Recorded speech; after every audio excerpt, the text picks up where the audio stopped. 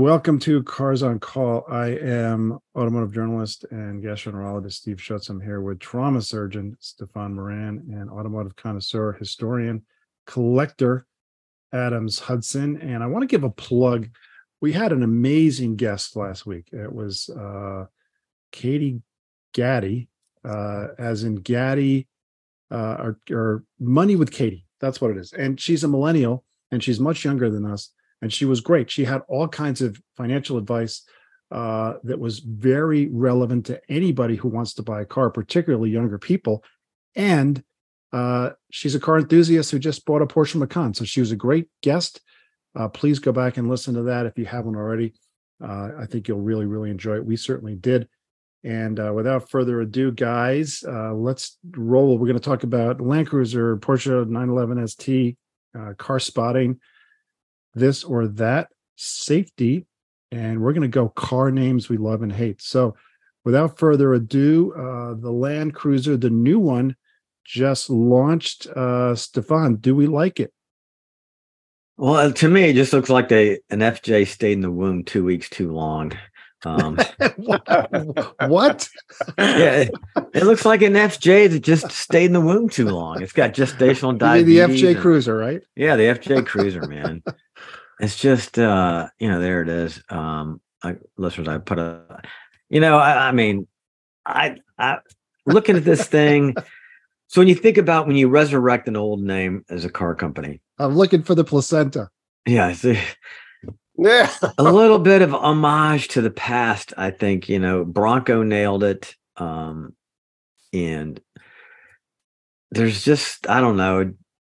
It's got this huge, straightforward, big front end on it. I think the back of it's okay, but I think the front end just, I don't know. It's a pedestrian killer, petacyclist killer. I don't know. It just doesn't do it for me. Sorry, guys. I'm not sure. I like some of the throwback. I agree with you. I think, the Bronco is just sort of the class of the field on leading how a retro look can be brought into the modern era. I was very glad and relieved and slightly gratified because I believe we said, or Steve, maybe you're credited with having said that when the Land Cruiser left before, and it hadn't been gone very long. I mean, it was barely in the ground. Oh, we've gotten rid of this nameplate that we've had forever. It was a 6,000 or 7,000 pound, $100,000 car. It had gone so far from its roots. And I kind of like that this car's back. I don't love its way too great a family familiarity. It looks too much like a 4Runner to me, or like the FJ in the womb too long.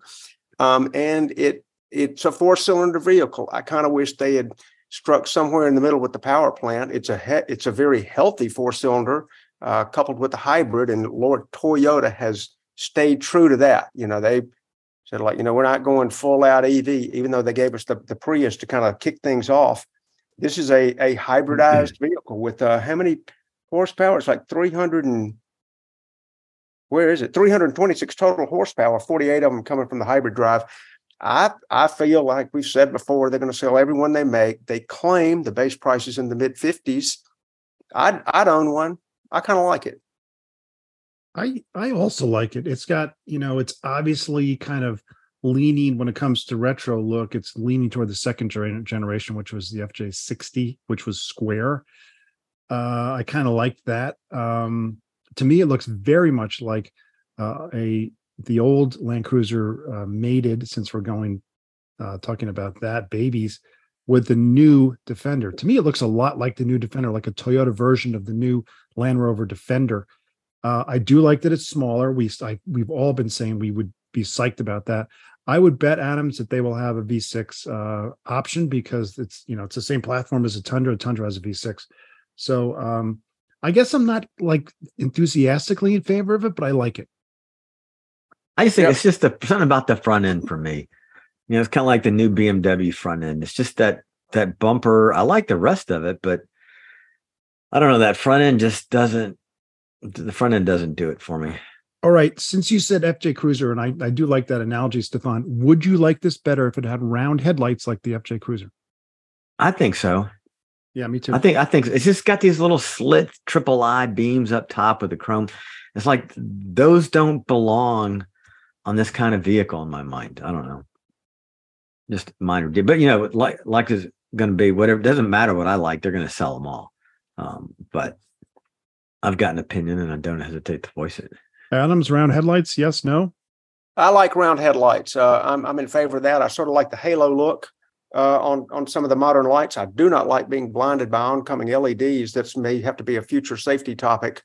They've just gotten way too bright. I don't think our eyeballs are made for it. But as far as aesthetics, looking at it with the car parked and the lights off, I'm a fan of the round. Another important vehicle was just introduced, and Land Cruiser we like and maybe not love. Here's one that I certainly love. Of course, I can't have one. Porsche, in celebrating the 75th year of them. They were founded in 1948, and in celebrating the 60th year of the Porsche 911. The Porsche 911 was introduced in September of 1963 at the Frankfurt Auto Show. So in celebration of both those birthdays, they released the 911 ST. It is basically the very limited production GT3 RS, which is a very track-oriented car, but without a big wing. It's lightweight, has a lot of power. It has a manual transmission only, and it's for the streets. So do we like this? Adams, you're the Porsche guy.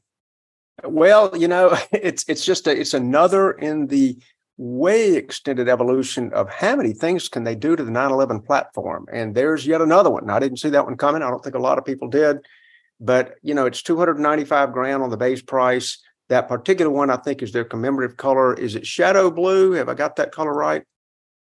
They have a shadow green and something else, but was that the right name, Stephen? I don't know. Okay. I think that's what it's called. You can keep the gumballs and all the decals and stuff, or maybe that's just for the people who really, really want to scream in traffic that they have something special. But when you have 518 horsepower out of a 4-liter naturally aspirated motor, and the vehicle weighs 3,085 pounds, you got a winner. I think that's a great formula. And I configured one today, and mine only came up to a mere $326,000. But it matters not, because it won't be available to mere mortals. Yeah, that's why I love it and I hate it at the same time. I love what they've done with this car. To me, it's another homage to the internal combustion engine, all the right things, lightweight, performing, comfort. Deleted a bunch of the boy racer stuff, but these are gonna end up in collections. They're not gonna end up on the road. So I absolutely love it. I think it's the greatest modern Porsche ever. But unfortunately, as you said, Adams, we can do configurators, and that is as close we'll ever get. So it does piss me off that they make this model that that should actually not cost a whole lot more because it's got some lesser content.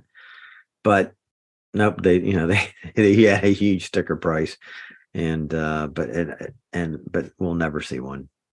Yeah, there's no way. The GT3, the GT3 Touring, the GT3 RS, they don't actually limit production. They're not going to make a lot, but there's not like an actual number. This is going to make. They're only going to make 1,963. Get it, 1963, the year of their birth. Only 1,963 of these will be built, which guarantees it's a collector, and that's worldwide. It's guaranteed it's a collector car. That we will never see one. To the extent anyone can get one, they're going to get it over sticker. They're going to trade for 400,000 or something, and they'll go up in value. By the way, Adams, to your point earlier, they are milking this generation of the 911, milking these special editions, which mint them money. They are getting tons of cash from, here you go, GT3, GT3 Touring, GT3 RS, the Dakar, don't forget that, the off-road one, the Sport Classic, the ST, which is now, and of course, they'll have a GT2 and presumably a GT2 RS that are coming. I thought there was a GT4 RS coming too. That's the Cayman. That'll be a Cayman car. Okay, gotcha. But there was something, and even though you mentioned all the GT cars, let's not forget that every single one of those mutations is available, or mostly available. And when you load to the Targa. You got the Targa 4S. You got the commemorative edition Targa, the Heritage Edition version. You've got the GTS, and then you go into the base 911. How many? There are probably 30 different 911s you could get somewhere in that number, and it's just too much. And Stephan is right. If you add it's not like the GT4 Cayman or the GT4 Cayman RS. It's not like they're cheap. Those are also moneymakers. So I think they're just milking this to get a lot of money for electric car development. I did think of another thing. In addition to all these special Porsches, Ferrari just released their SUV. It used to be, and Adams, I want to hear your point because your rebuttal to this, because you've owned Porsches. It used to be that Ferrari was limited to 8,000, and that was going to be their cap forever. Now they're around 10,000, probably going up. Probably is. I tell you, I'm about to make what is probably the most off-topic point to make, but I had the misfortune of watching the Beanie Baby movie the other night. It's a sort of it's an acted out show. Zach Galifianakis is in it, and he plays the guy who is Ty Beanie Babies. And the point to this is that they continued to make and milk limited editions, sort of forced scarcity, and they marketed forced scarcity until they could do it no more, and they overproduced. I don't think Porsche is going to be following that model, but I'm just telling you, you cannot keep this many balls in the air forever. That's my thought. Yeah, I agree. Well, let's stick with you because you spotted a car. I've seen this around occasionally. I think the last one I saw was probably 10 years ago. Very rare. I'm not going to say cool, but boy, it's different. It is indeed. I was in the mountains of Montana, and just down the road from our Airbnb, where we would have to go from our Airbnb to downtown, I look over from this. There is the scene. Now, tell me you wouldn't have done a double take. All of us would have. About any car guy. It's just sitting over there. And there's like obviously camper, there's old snowmobiles and crud in the background just rotting away. And folks, that is a Bricklin SV1. They made those an entire 2 years.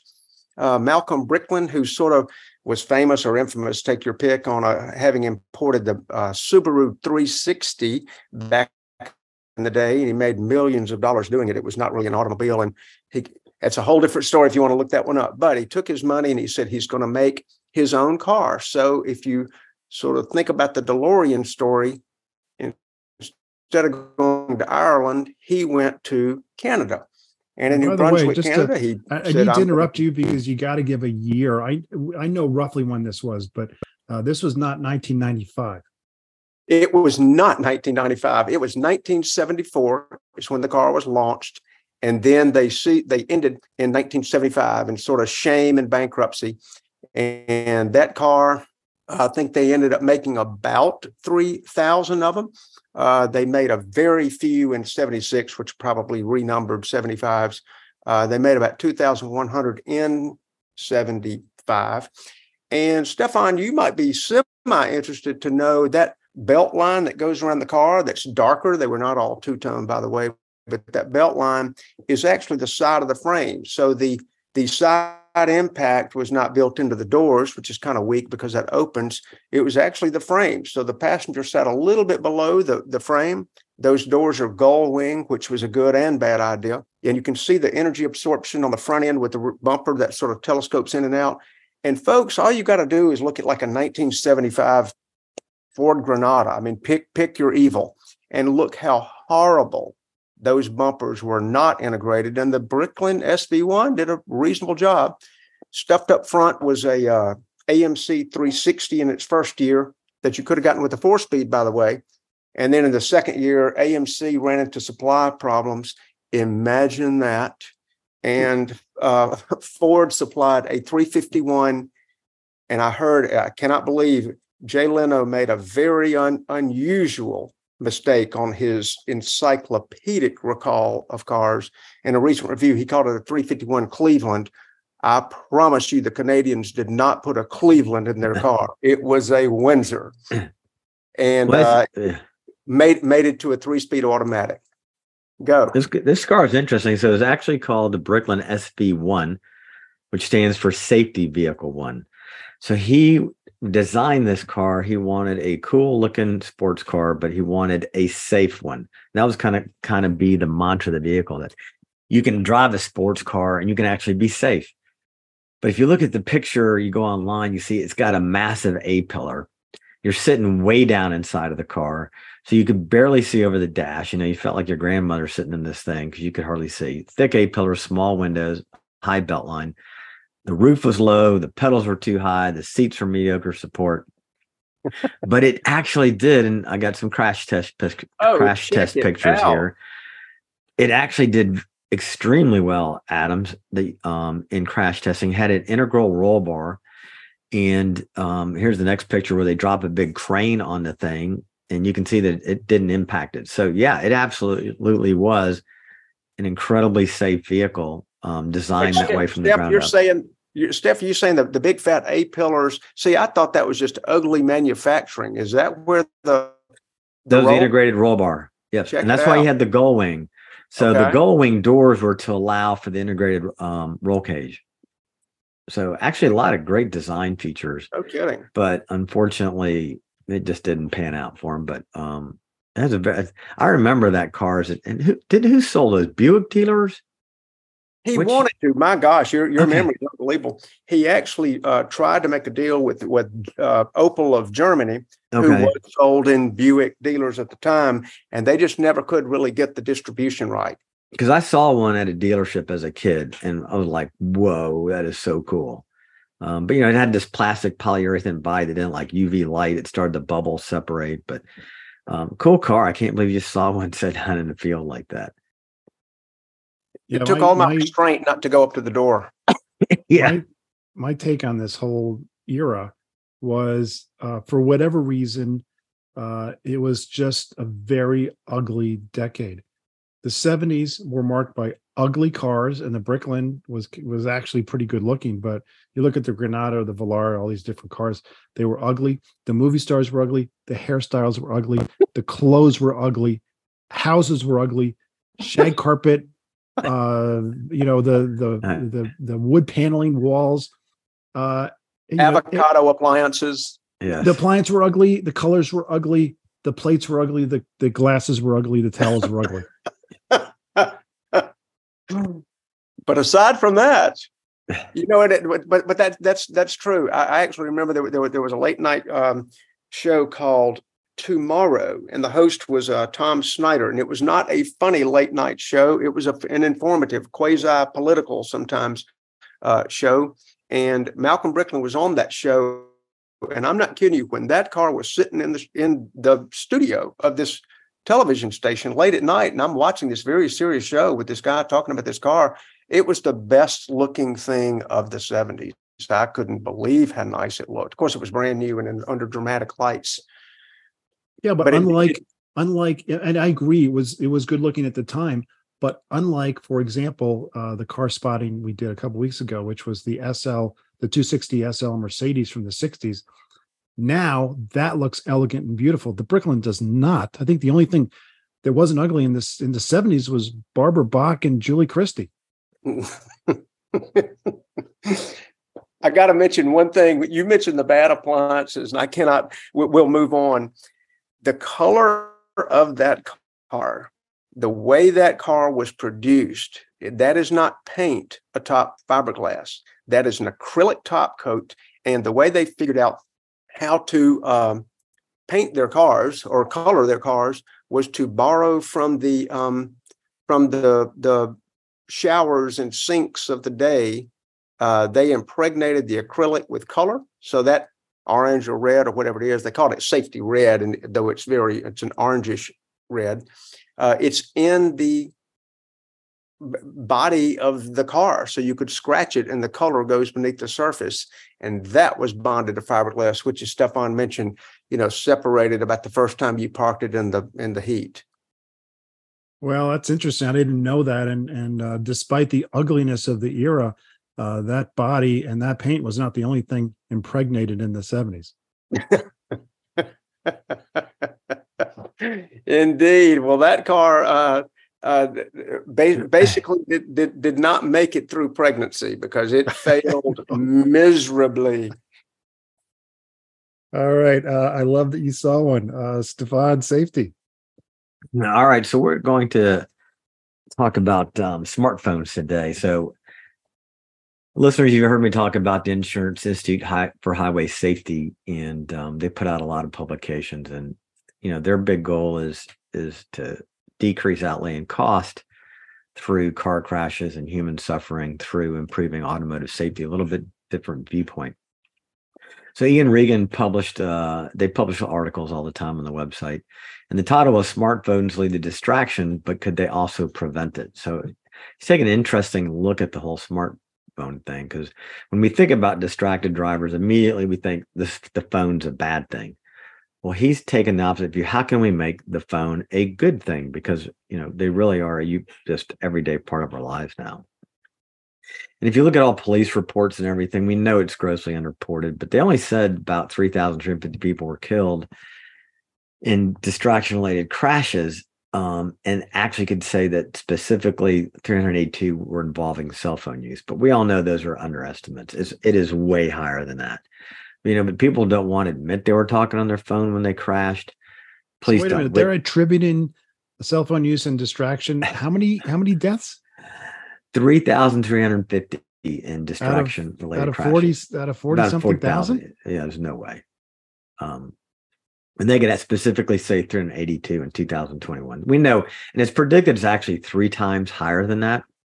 And they think about 6% of all crashes involve true distraction by the driver from the cell phone. But what's interesting is some of the biggest players in the smart phone industry have decided to become are eager to be part of the solution. And we think about our Apple iPhone. That phone has GPS, all these technologies. How can we utilize that technology in the phone, in the vehicle, to make the experience of driving safer and let the phone be the technology? Think about it. If we're going to incorporate technology into the architecture of the car, that's 10, 15 years out, going through National Highway Traffic Safety Administration, getting approval, whereas our phones are constantly updating, and it really is a better way to go to put technology into the vehicle. It would save a lot of time. Think about it. Already, how many number of people that got instant GPS? You didn't have to go out and buy the little, what was that little boxy GPS thing you pop on your dash? The Garmin. What? Yeah, the Garmin. Now you just use your phone, and Apple and Google have it. They know where you are. They know how fast you're going. They know traffic conditions. Waze tells you about obstacles in the road, cars on the side of the road. And think about, I think about the number of times that obstacle in the road and I slow down and there it is. A tire is blown apart, or there's a couch in the middle of the road. And, Waze, saved my butt. So think about it. So how can we get the phones to be more incorporated from a safety standpoint? Well, kind of disappointingly, when you get up a new iPhone, the setup asks you if you want to block calls and notifications while you're driving. Well, unfortunately, only 20% or 1 in 5 users actually opt in on that. They actually just don't want it and they turn it off. But we got to give Apple and Google credit for making apps now that block calls and notifications while the user is using the vehicle. And then, Apple updated so that they want it more palatable, more usable. So you have the do not disturb, but you can allow breakthrough alerts or urgent messages from designated contacts. And then you can also do music and directions by using voice commands. So we've seen a lot of movement from Apple and Google to make utilization of the smartphone a safer experience in the vehicle, as well as augmenting safety and the phone being better. Ideally, it wouldn't matter. You wouldn't have a choice. It would just automatically go to do not disturb when you get in the car, and it would make you manually switch it off. But we know how we hate that in cars when you get in and you have to turn something off that they want on all the time. But, Europe has what they call intelligent speed assistance, and and since 2022, you don't have a choice. And the rental car I had in Ireland, it has this. it's going to automatically beep when you're going over the speed limit. It lets you know, and it doesn't stop. So, of course, in America, that would be a violation. And I'm sure one of our amendments by somebody would not want that. But I think, it works. And I actually have on my Waze, I have it set up so that it beeps when I'm going 10 miles over the speed limit. I do that so I don't get caught in speed traps and stuff. But so I do like that technology. So, and then you can take it one step further. If you want to save money in your insurance, you can download your insurance company's Safe Driver app, which monitors your driving behavior, and then you can get lower rates. So the technology is there right in our hand. And one of the big breakthroughs that we'd like to see happening is where you could actually put your phone up on your dashboard, use it as a dash cam, and it could provide forward collision warning. And you're not going to have the automatic emergency braking, which we know saves a lot of crashes and injuries. But if you could now utilize your phone to do that, basically retrofitting your vehicle. So we know that that by itself would reduce crashes by rear-end crashes by 27%. So the technology is there. Apple's moved the most forward with this. Google is right behind.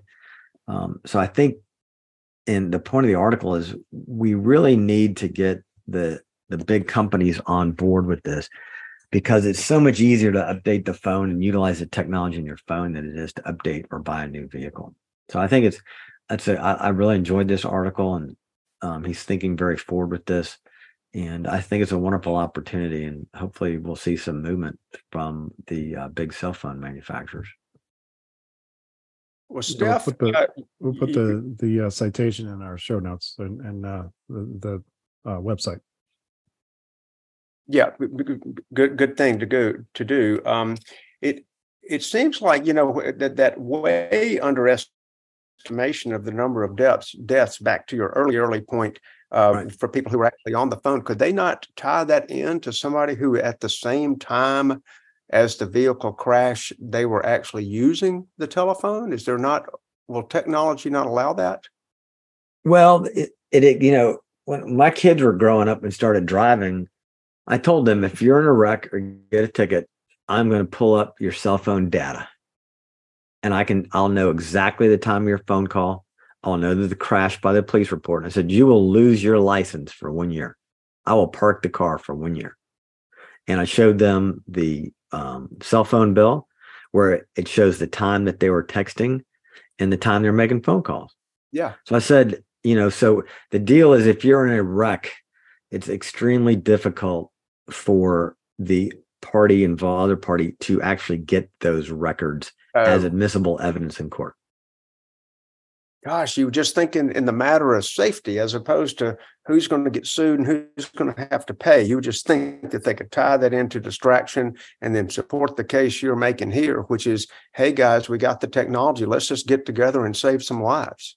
Well, no, and the other thing is, your vehicle has an event data recorder in it, a black box that can tell you exactly the time of crash, how fast you're going, whether or not you hit the brakes, whether or not you came up the accelerator, whether or not you made an invasive maneuver. That's all in there. But trying to get that data, at someone's at fault. I mean, somebody crashes and dies, and it's a single vehicle collision.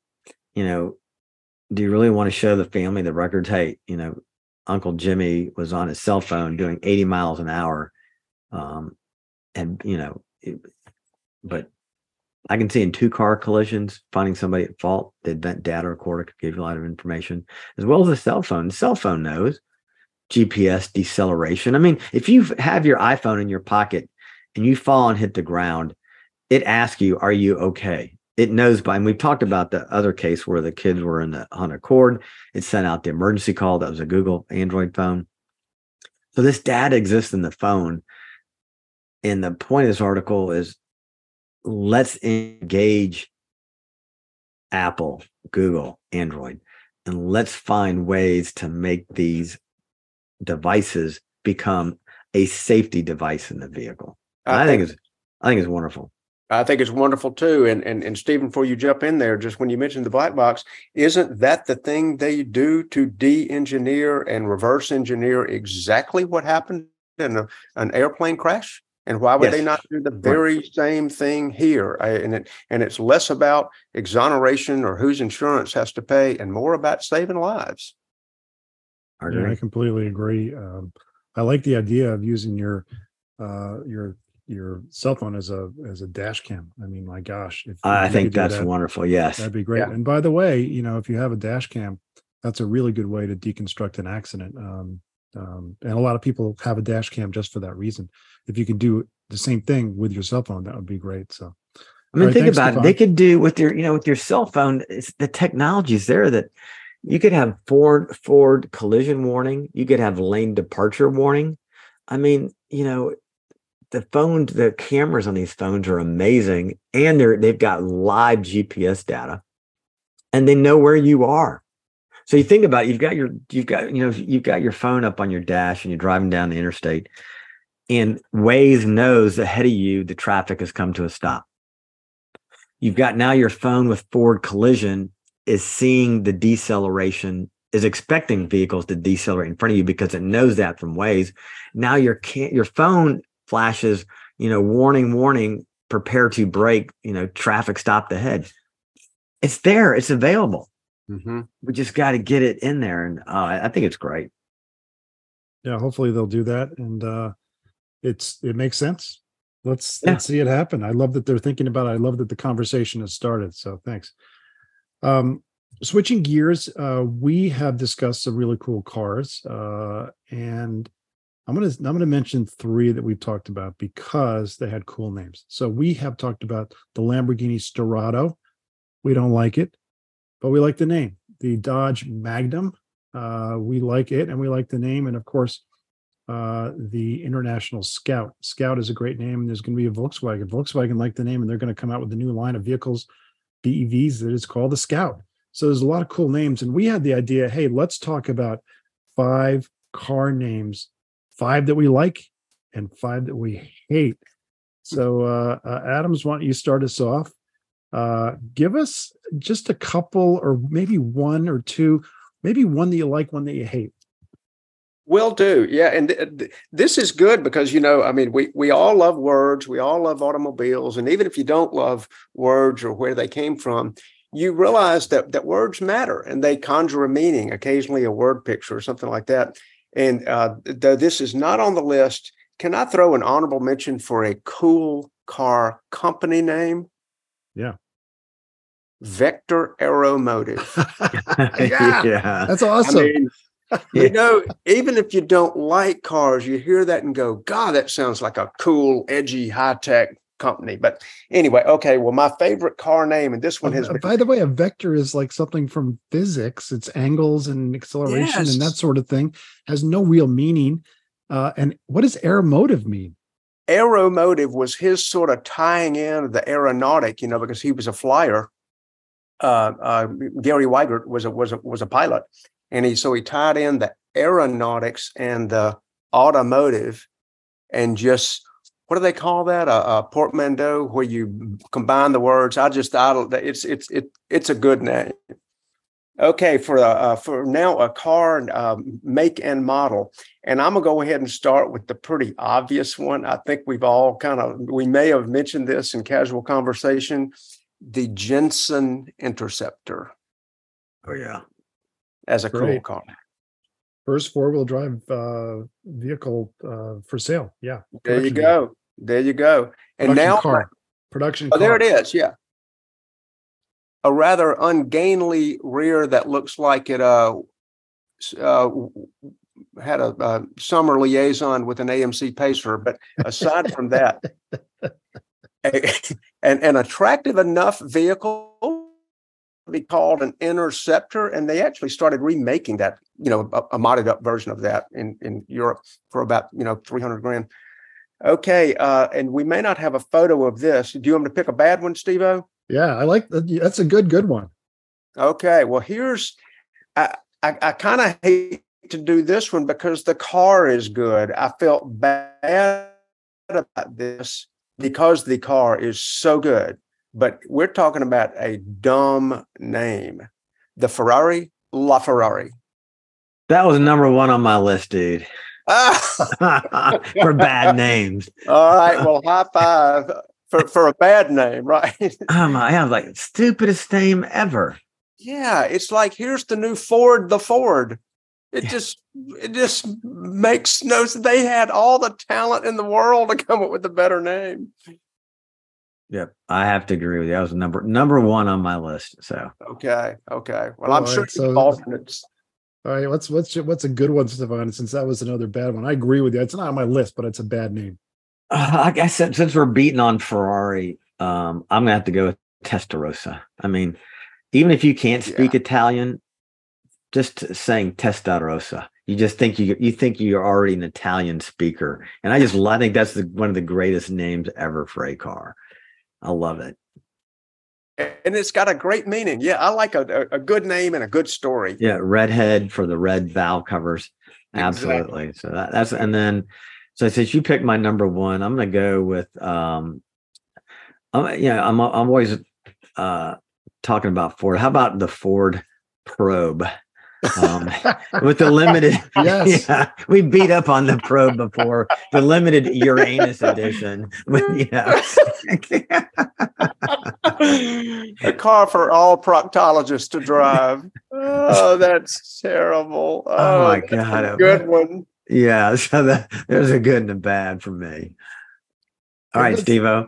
I can't believe how did that get through committee? How did it get approved? It just seems, granted, it was supposed to be a Mustang, so they were going to name it a Mustang. They had to come up with a new name. They had to come up with something pretty quick. I get that, but not Probe. Come on, guys. They clearly met some aliens, and they got probed by the aliens. It's just weird. It is weird. Fetishistic. Anyway, my number one good name is a car I actually owned. And it wasn't a great car at all. I know this one. Yeah, Acura Legend. That's a great name. That is a good name. Well, a great name also for perfect name for launching that car and that brand. Absolutely. It was a legend the day it rolled out. That's what's so cool about it. A big risk name, but they nailed it and they nailed the car. And I think that's a great name. They did, and I think it's made even better for the fact that they then sort of eliminated naming their cars something cool like a Legend with something stupid like a TL. Yeah, the Legend was replaced ultimately by the RL. Oh, the RL. It was such a lame thing, but they had a TL too, Adams. They just went from really great names, talk about pulling in your horns, and then they went to totally lame names. I'm going to pick on BMW. I love BMW. I'm a big fan. And I'm going to say 530i, but it's not what you're thinking. My first seminal moment in a car, my taproot moment was in a 530i in the 70s. And I thought that was a great name. So I have good and bad. Here's what I mean. 530i, good name when it's an inline six, 3-liter 5 series car. Bad name when it's a 2-liter turbo 4-cylinder. Oh, wow. Great point. Yeah. Great point. It lost all its tie-in. It went from having meaning to redefining it to not having meaning. Mercedes has done the same thing with the numbers as well. Same thing. Amen. Yep, they're all doing it now. I hate all of it. So hey, and yet you can get a Turbo S electric Porsche. Exactly. That doesn't even have a motor, and a combustion motor. So good point. Good point. Well, and the non-turbos have turbos, so let's just make it more confusing. Okay, my number 2 here, the Mercury Cougar Eliminator. Yes, that's a good name. Yeah. And it just had the look. Mercury didn't make a lot of cool cars, but that was flat one of them. And just the Eliminator, sort of like the drag racing bracket Eliminator. I really liked it a lot. Yeah, it's a cool car. Okay, and on the bad list. By the way, you can't name a Cougar a car a Cougar now because it has a different name or different meaning. Obviously, it's a different meaning. You are so correct. But the Cougar wasn't a Cougar back then, so you can name a car a Cougar. Yeah, hey, speaking of the Cougar, how about on my bad list of names, the Dodge Dart Swinger? So do I get the Swinger or do I get the Cougar? Well, it depends on what you want to do this weekend. Do you want your Swinger with the Paisley Swinger roof package? Yes. And the Levi's interior? Yeah, they had it all. They were cool. Yeah, you're right. You couldn't say Swinger or Cougar. Yeah, the 70s were just a crazy time, and the Swinger was from the 70s. All right, on to a rather bad name. Every modern McLaren except the Senna. Oh, yes. MP412-C. What is that? That's a math problem. That's not a car name. Oh yeah. Yeah. When I've kind of lost, when they first came out with the McLarens, I thought, cool cars, but now that you mention the name, it's like I have zero interest in them because the nomenclature, I have no idea. They all kind of look alike and they have different numbers, and then they add an L on a T, and it's like I have no idea what is what in those cars. I know they're fabulous cars, but you're right. The nomenclature, the way they've named those, I just completely lost interest in them. I totally agree. I don't know what the hell they are. And I look at all these different McLarens. I don't know, 750, 720, 650. I don't know what any of them mean. It's very confusing. They could have cleared that up very easily. There's a lot of alphanumeric stuff that's very confusing. You got to say the same thing about Audi, Q5, A5. What? I find that confusing. And it's worse that they say there's something e-tron. E-tron GT. Is e-tron an SUV or is it a sports car? Is it a sports sedan? The answer is yes. That's not the right answer. Yeah. Well, and if McLaren's listening, and we know they are, this is 3 out of 3 guys who are very car aware. We all love this stuff. I could not. The only one I can pick out of a lineup is really the Senna, and of course, everybody can name an F1 from 92. But as far as the 675 and the 765 and the 570, I don't have any idea what's what. I honestly, you could drive up in one with no name on it. It would take me 3 guesses. So, yeah, I liked when car names made sense, Steve. That was a good point about the 530 back when it kind of meant something. All right, I'll jump in. Stephan, you want to jump in? Or you want me to give a couple? I'll go ahead, Steve. I'll do a good. I am thrilled when I think back on these California sunshine names: Malibu, Bel Air, Ventura, Monterey. I like all those. They're cool, but I don't know. That thing is, they do hearken to something like, but they're okay names for me. I never thought about them as the California Sunshine name, but when you just rattled them off, it kind of reminds me as much of it's as much a good car name as it was a good car, period. Yeah. It was all about freedom and fun, and designers could just go wild in the car. It represented freedom to a lot of people who had not formerly had it. And Lord, back then, when you turned 16, that was the dawning of a whole new world for what you were going to be doing. And what was it? The Malibu, the Ventura, the Monterey, the Bel Air, it just makes me smile thinking about what cars meant to America at that time. Yeah. See the USA in your Chevrolet. Who's that singer? She's blonde and beautiful. I forgot her name. Doris Day. No, it wasn't Doris Day. It was we'll think of it. Don't worry. And then for bad, I think there's some cars that it's bad just because of the quality of the car. Pinto, Vega, Volare. They're crappy cars. So even though the names maybe are good, they're bad cars. Yeah. All right, I got a good one for you guys. The Mercedes-Benz AMG Hammer. Hammer time, man. I just think the AMG Hammer, that was just so the listeners the three. So Mercedes took the 300E, which was a breakout sedan for them, a fabulous car. And then AMG did their thing on it, kind of wide bodied. It put a big V8 in it, and they were black. And this was just German nastiness, American style. Like this is like a demon or a Hellcat done by the Germans. And it was just, I saw one of those and I was like, oh my God, that is the coolest thing ever. Because not only was you would never think the Germans would have done that, but I love that car. And the name I think is perfect. Me too. I think you need to say it again, like when you were Dieter from Sprockets. Say the AMG Ama. It's Ama time.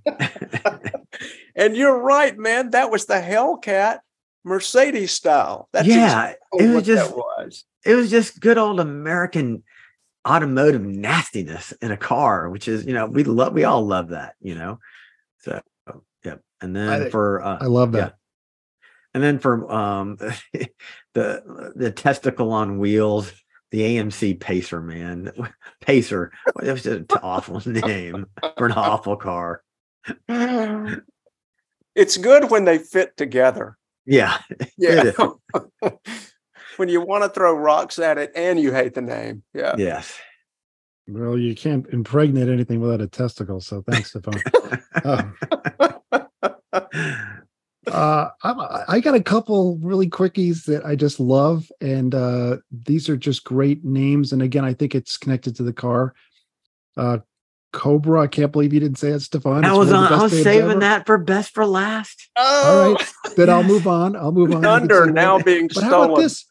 Marauder. Oh, Marauder, Mercury Marauder. Nice. Yes. Nice. I forgot about that. That's a great Another name. Mercury. Whoever was in the naming department back then was on. Yes, the Marauder. That's a cool name. I gotta agree. All right, so give us. Let's see who's up. I don't even know who's up anymore. Who's got one? Did you do a bad along with your Marauder good?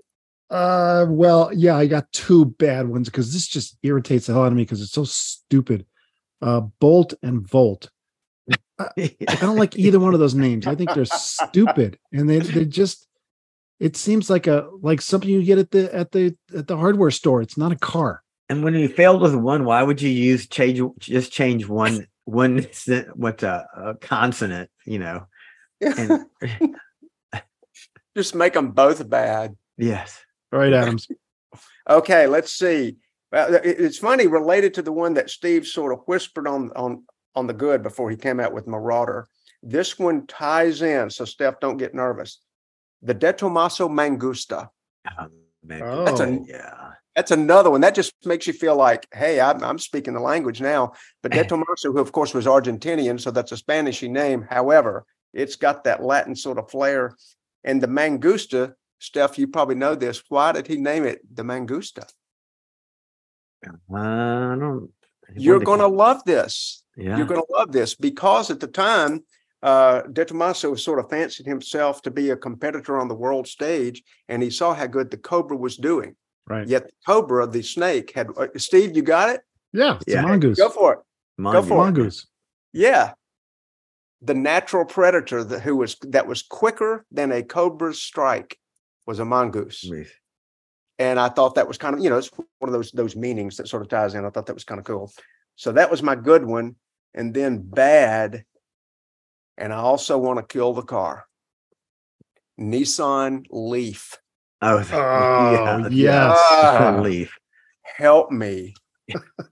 Good Lord. Did you guys know that the Leaf was a terrible attempt by Nissan to be an acronym? No. This is not a joke, by the way. They truly, it's on their website. Leading environmentally friendly, affordable family vehicle. Oh, give me a break. I know. Give me a break. Give me a break. Next one I see, I'm going to bash it on purpose. Okay. All right, Stephan. Why don't you wrap it up? End this. So the Cobra, the Shelby Cobra, man. Yeah. I mean, Carroll Shelby, that name.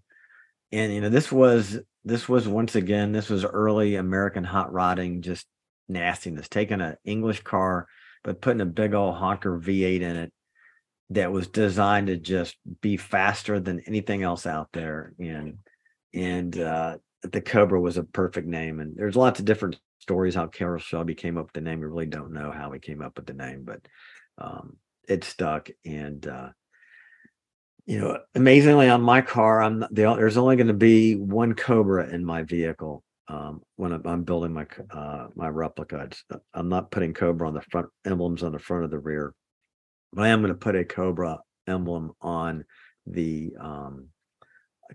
breather for the valve cover. It's going to have Cobra on it, but otherwise it's going to be AC. So, but that's the greatest name ever. What is your horn button insignia there, Steph? It's going to be AC. Okay. As well. Okay. Yep. Cool. I agree with you. That is a super cool name. And the logo that maybe Pete Brock designed, I'm not sure, but the logo is also super cool. Yep, it is very cool. That may be the best name there is. It's absolutely fantastic. It says what the car does. It's going to bite you. Sometimes it bites the driver, but it's a nasty car. Someone is getting bit with that car. Yep. Yeah. It's quicker than you. It's dangerous. I mean, it's sneaky. Everything about that is what that car is. Yes. You got another bad one, or are we going to move on? Let's see. The Gremlin, the AMC Gremlin. Yeah, I mean, a Gremlin for a car name. Come on, Gremlin. I mean, it's like it just doesn't work. Self-explanatory. Yeah. Yeah, it's the same thing. It's like we were just talking about the committee. How to get through a committee like a probe. I mean, come on. All right, it's time for this or that. And Adams, you've got a really, really good this or that. I'm really curious to see what you guys say about this. I'm curious what you guys say about it too, and therefore I'll toss it up. But I'm going to go last because I'm really curious about you guys' pick. The first gen Acura NSX actually when there's the or the latter, so that photo is actually correct. That's a this or that, and now we're back to the that or the this. And the first gen car, there it is. Like that's an early car. That's a pre-98 version of it, but the body changed almost none at all during the time. An extremely low mile one of these in the 3-liter or the 3.2 up to whatever year they stopped, 2005. A low mile 98 to 2005 is going to be approximately the same money as the new gen. That, talk about a long gestation period. When they finally came out with it, it was maybe a $220,000 to $30,000 car, and now they've dipped on down to about the same approximate range of 115, 120 up to maybe 140. That money will buy you either of these NSXs, this or that. All right, let me go first, Steve-O. So, listeners, you may not know about the NSX, but this was a Honda design, an all aluminum frame, advanced suspension setup, exotic mid-engine design. And they really, when they introduced this car, I mean, they shocked the world. And they put the Acura badge on it. And this car initially came out, everyone was paying more than what it was worth. It had about 270 horsepower. They sold a respectable number of them. And the car was designed to just be very good at what it was. Advanced design, but affordable. But then again, you pull up to the country club and the cardiologist there is in his Ferrari, and he looks at you like you bought a $70,000 Honda. So they wanted to democratize the cutting edge technology. So, but I look at these, so in my mind, it's like, okay, do I want analog or do I want the new version, which is a hybrid? And it's not technically hybrid. They put electric in it to make it go faster. I just think the new one looks really cool. I've seen them, but I'd have to get. Can I get the Senna version of the original NSX and call it a day? I'm afraid you'd have to cough up a little dough. Yeah, but you can still get the best 3.2 out there. Yeah, I'd have to go new on this one. I just think it looks so much nicer than the old one. I just got whiplash. I know. But I look at the pictures. I go back and forth between the two pictures. And for me, just on pure aesthetics, nostalgia would want the old one, but I just think the new one actually, I'm not big on mid-engine cars and this kind of design, but I really do like the design of this car, of the new NSX, and I'd have to pick it merely. The only reason would be design. That's it. Okay. Plus, it's a heck of a car, and it's about twice the horsepower. So, in a Yes. performance world, you have certainly chosen the winner. Yeah, I had exactly the same answer, the new one. I'm not crazy about the design of the old one, but mostly the performance is very disappointing. I've driven it. It's got a good top end. I drove it pretty fast, but it's not that quick. It doesn't have tons of power. You have to really rev it. It's not an exotic sound. The new one, I've been in it. I've ridden it as a passenger. It's got a much more exotic sound. It's probably synthetic, but it's got a much more, it's got a better sound. It's got a way more performance. I think it looks better. Yeah, I want the new one. Wow. Well, you guys present a heavy argument. I honestly, on any given day, could vacillate between them all day long. Like you said, Steph, it's like, wow, you get nostalgia and you get sort of a little bit rarity and kind of a cool factor, et cetera. I feel like this car, the new car, the one we're looking at, if you were going to, if in a this or that, if you were forced to do two things, keep it for 5 years and not sell it because of the profit, I'd have to choose the new one. I think you could live with it more. I think it would be more user friendly, like Steve said. And I had the second version of Gen 1 NSX, and I put some miles on it. I'm telling you, below about 4,000 RPM, nobody's home. That's kind of like the car in your background there, that little S2000. S2000. Yeah. Will we ever miss a chance to make fun of this car? Will we ever? I can't believe it's still there. I keep waiting to see something different.